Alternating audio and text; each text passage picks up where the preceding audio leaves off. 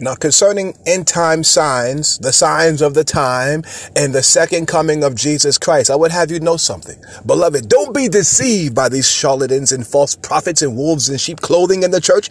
In the Gospel of St. Matthew, the Lord Jesus Christ warned us in Matthew chapter 24 that before his imminent return, there would be false prophets, false Christs, false teachers.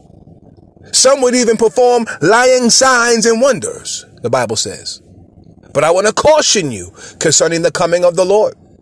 The rapture of the church is the second coming of Jesus Christ. It is the same phenomena. It is the first resurrection. It is the great day of the Lord. It is the battle of Armageddon. It is a promise.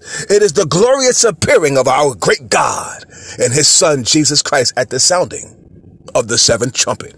I'm telling you right now. And so everything we see transpiring and unfolding and unraveling in our world today, these are earmarks. They are indicators.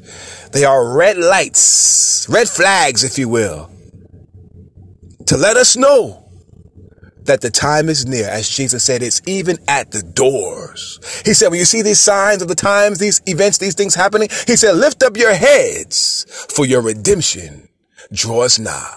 Beloved, precious people, I'm here to let you know, soon Christ will return and take us on home up into glory. God bless you, and I'm gone.